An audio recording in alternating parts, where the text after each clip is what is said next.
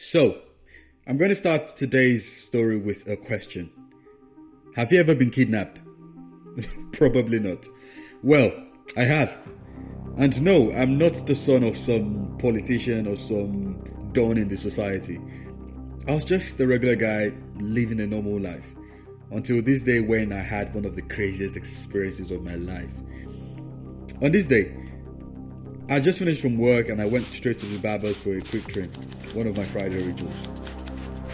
After my haircut, I decided to walk home via some shortcuts instead of taking the bus. I just felt like walking and listening to some great music. So I got my headphones on.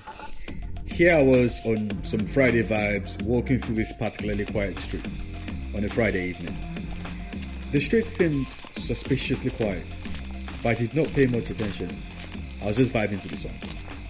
Suddenly, this car came out of nowhere and stopped right next to me. About 4 guys jumped out of the car and grabbed me. They were all maxed up. Before I was able to shout or anything, the bag was put over my head. I was then thrown in the boot of the car and they drove off. The journey lasted about 30 minutes, but it felt so long. So many thoughts in my head, my family, my dreams, my friends. Anyways, I was taken to some random house. I had no idea where I was. Obviously, I was blindfolded throughout the journey. So I was tied to a chair. The door was then locked. A few minutes later, someone came into the room and asked me if I was thirsty and wanted to have something to drink. But I said no. I obviously did not trust anything or anyone. But he went on and poured some drink in a cup anyway. I was determined not to drink whatever this guy mixed, I'd rather die of thirst than take that dodgy drink.